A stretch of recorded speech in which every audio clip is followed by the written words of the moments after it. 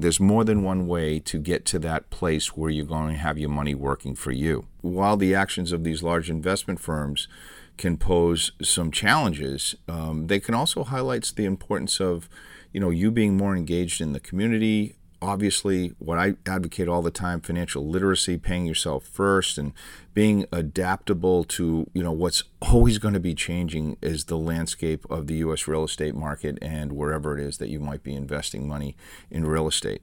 Real estate is still a good investment. Are you ready to turbocharge your financial IQ?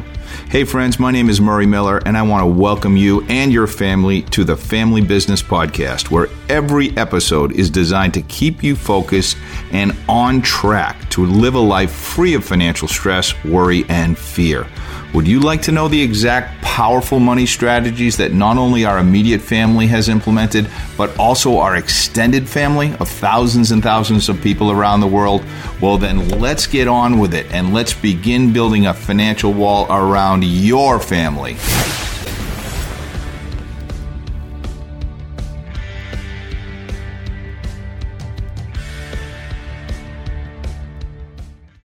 All right, everybody, welcome back. How are you? How was your Labor Day? I'm hoping you had an amazing Labor Day weekend, and hopefully you spent time with your loved ones, friends, family, and all that good stuff.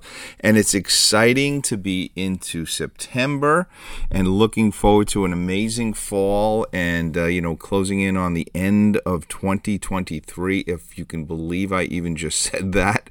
But it's actually true. Here we are in September, and it is exciting. So with that being said, I have turned my eyes for just a moment to look at what is taking place in the great United States of America with our incredible real estate market.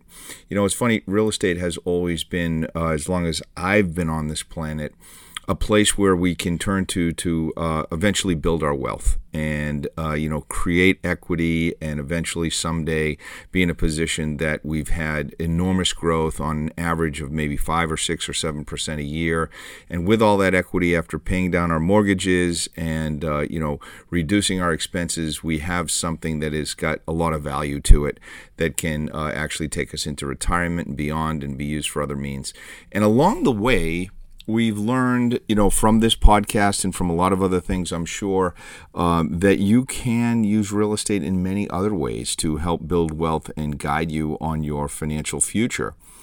But today I'm going to talk about a different spin that I'm seeing taking place, and it has to do with large corporations that are getting involved in the real estate market here in the United States. Companies like BlackRock, which is one of the largest financial institutions and holding companies in the world, not just in the United States, and other companies like Invitation Homes and American Homes for Rent and JP Morgan and a handful of 4 or 5 other firms that are really making a play in the single-family home market and how that is making an impact. Now, as I mentioned, BlackRock is one of the world's largest asset management companies, and in recent years, there's been some attention put on firms like BlackRock because of their investments in single-family homes, among other real estate ventures.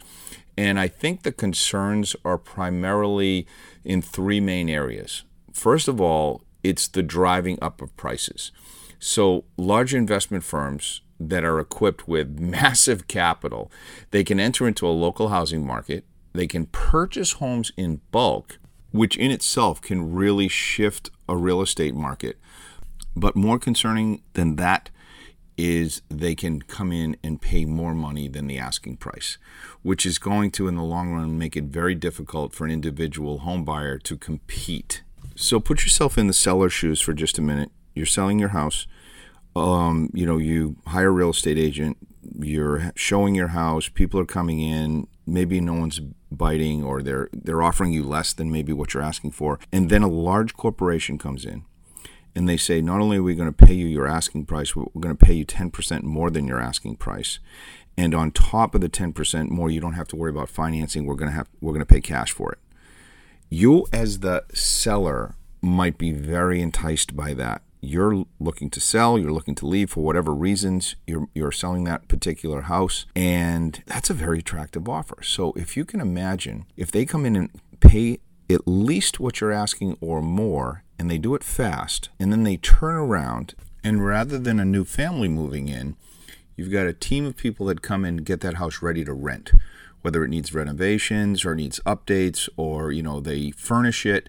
And then all of a sudden you have a house for rent in a neighborhood that was primarily owner occupied. Now, if I'm an owner and I see renters moving in, I'm like, okay, that's not normal for our neighborhood to have a house being rented, but it's not against any rules, so I guess it's okay. And maybe someone doesn't like it and says, you know what, this neighborhood is not what it used to be. I think I want to sell too. And it might kick off, a bunch of people selling their homes that weren't necessarily in the market to sell their homes. And maybe that makes an impact on property values. I think that's one particular instance. But I think another thing that can happen is you're going to see the ecosystem of that neighborhood, that locality changing. The dynamics will change over a period of time. And if this person can get so much money over their asking price, maybe we can. So after these firms purchase these homes, they may turn them into rentals, which shifts the local real estate ecosystem, as I said. And the fear is that it transforms what was historically owner-occupied community into a renter-occupied community. And that can have a generational impact, and especially impact millennials, Gen Z, and Gen Y. And why? Because they haven't bought their homes yet. They're not in that same category as their previous generation, the baby boomers.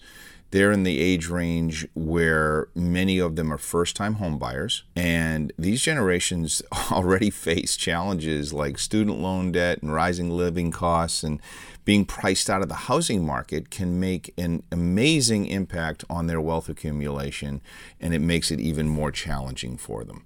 So I want to, as always, focus on the positive side of some of these dilemmas that people are facing and how we can combat them. And I think that here's a few things that I thought of that may, in fact, make an impact for this generation of people that are trying to accumulate wealth, similar to many of the baby boomers in their previous generation, their parents and grandparents. First and foremost, I always say, be financially prepared. So as an individual, it's up to you to ensure that you're financially prepared when you're entering into the housing market. I talked to my daughter Chelsea about this. I talked to Justin about it. This includes having a really solid credit score and get pre-approval on mortgages when you start into the housing market, and also to have an adequate down payment so that your monthly payments aren't going to crush you. Because remember, when you have a mortgage, your mortgage is the minimum amount you're going to pay every month. Whereas when you're renting, it's the maximum amount you're going to pay every month. And what I mean by that, with a mortgage, you own the house. Anything that happens or breaks or needs repairs, you're going to pay out of pocket for that. You're going to also have to buy homeowners insurance. You're going to also have to buy flood insurance in some particular cases. Anything that is needed in terms of maintenance or upgrades, that's going to be on you. Whereas if you're a renter, you're just paying your rent, and the landlord is supposed to take care of all those other things that I just mentioned. So you have to be financially prepared when you get into a home ownership situation, whether you're planning on living there or if you're planning on being a landlord, which I know that a lot of millennials and Gen Z and Gen Ys are considering is, yes, I want to invest in real estate, but I don't necessarily want to live there. I want to rent it, or I want to buy a duplex or a triplex and rent out the other unit or two. That's all good, but you have to be financially prepared that the burden of fixing things, repairing things is going to be on you, and covering the insurance and all those other things, different from being a renter. Another thing that I think is important is, while popular areas might have heavily targeted large corporations coming in and buying up houses and paying more money for them than they're actually worth, or what the market is calling for, there are still emerging markets that are less popular neighborhoods where property prices are much more reasonable. And I think being open to these areas can provide more opportunities. Also, I think just staying educated, understanding the local housing trends, attending community meetings if that's where you plan on living, maybe joining a local housing group on social media, and just regularly checking real estate listings. And, maybe you have a real estate friend or someone that you can work with just to stay informed. I mean, that will help you spot opportunities and challenges in real time. And I will tell you, my mind has shifted a lot, as a baby boomer and someone that always believed in owning my own home and that you were wasting money if you were renting. I've changed my way of thinking. And I know home ownership is often seen as the primary path to wealth accumulation by a lot of people, but it's not necessarily the only way. If the housing market is too challenging for where you want to live, consider renting long term. Like I said, rent is the most you'll pay, mortgage is the minimum you'll pay. And if you end up renting and you're going to be there for a while, invest your money instead of putting it into housing. Put it into the stock market, put it into cryptocurrencies, put it into mutual funds, put it into ETFs, put it into cash value life insurance, put it in places where it can grow and compound and you have accessibility to it, so that if housing is something that's important to you to own real estate down the road, you have investments that you can tap into that have already been generating compounding interest and you have seen your money growing. There's more than one way to get to that place where you're going to have your money working for you. While the actions of these large investment firms can pose some challenges, they can also highlight the importance of, you being more engaged in the community. Obviously, what I advocate all the time, financial literacy, paying yourself first, and being adaptable to, what's always going to be changing is the landscape of the U.S. real estate market and wherever it is that you might be investing money in real estate.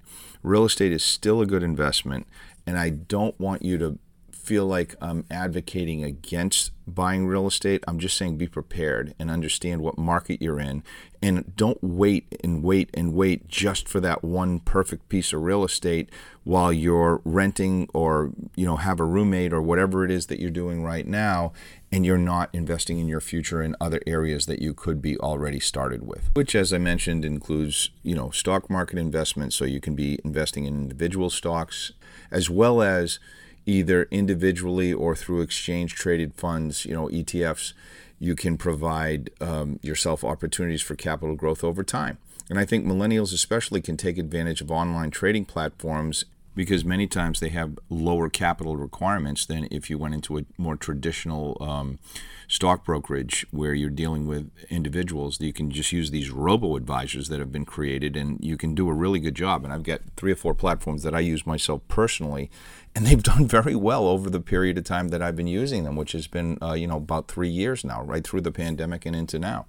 So that's something that I'm very much an advocate for. Of course, your retirement accounts, if you have the opportunity to invest in a 401k with your company, or if you don't and you can do your own individual IRA, I think these things make sense, that you're putting a small percentage of your paycheck every single time you get paid into this account, paying yourself first. There's other opportunities like peer-to-peer lending and dividend stocks, and of course online businesses, which my son Justin is completely into, and that's a whole nother episode. But as long as you're staying educated and you're developing your skills, you can do a lot of investing without a huge amount of risk and without it even feeling like you're, challenging your spending and your living expenses that you need to just enjoy your life and live every day. And while you're doing this, you're saving. You're hopefully you've already put together an emergency fund, and if you haven't, that's always one of the first things that I have all of my clients and people that I coach. It's one of the very first things we do is have an emergency fund, because most people have nothing, and God forbid something happens and they're financially in need. They have to have this emergency fund to keep afloat while they're getting back on their feet. Remember, each strategy comes with risks and rewards, and it's important, especially like I said, from millennials and Gen Z and Gen Ys, to do your own research, assess your risks, and know what your tolerance is for risk. Consider, seeking financial advice if you don't have someone that you can talk to. Like I said, you can always reach out to me, send me a text or an email, and we can have a quick chat. I can tell you some of the things that I think make sense for you based on your circumstances. And as always, when people call me, I don't charge a fee. I'm usually looking for a way that I can help someone. And if something makes sense that I can help you with, obviously I'll point that out to you. But for the most part, I'm just trying to get you on track on where you need to be. And as always, feel free to head over to thefamilybusiness.info where you can download our 8 Sources of Residual Income ebook. You can attend our on-demand masterclass. There's a host of free things that you can do over there that will help you get on track and stay on track for the future. So as always, guys, I appreciate your time. I appreciate you passing on this information to your friends and your family and sharing the podcast with them. That's how we grow and that's how we help more people. So with that being said, until the next time, I will see you guys on the other side. Take care, everyone. Thank you for listening to this episode of the Family Business Podcast. If you'd like to learn more about how you can join our growing family and begin implementing the success principles to building a financial wall around your family, you can go to thefamilybusiness.info/call and you can schedule a call with us because we have saved a spot at the table for you. If you enjoyed today's podcast, be sure to subscribe and share this podcast with your family and the people that you care about. And we would love it if you would take a second to give us a 5-star review to help future family members just like you find us. I leave you with this. In life, you don't get what you deserve. You get what you believe, plan, and expect. Let's do this.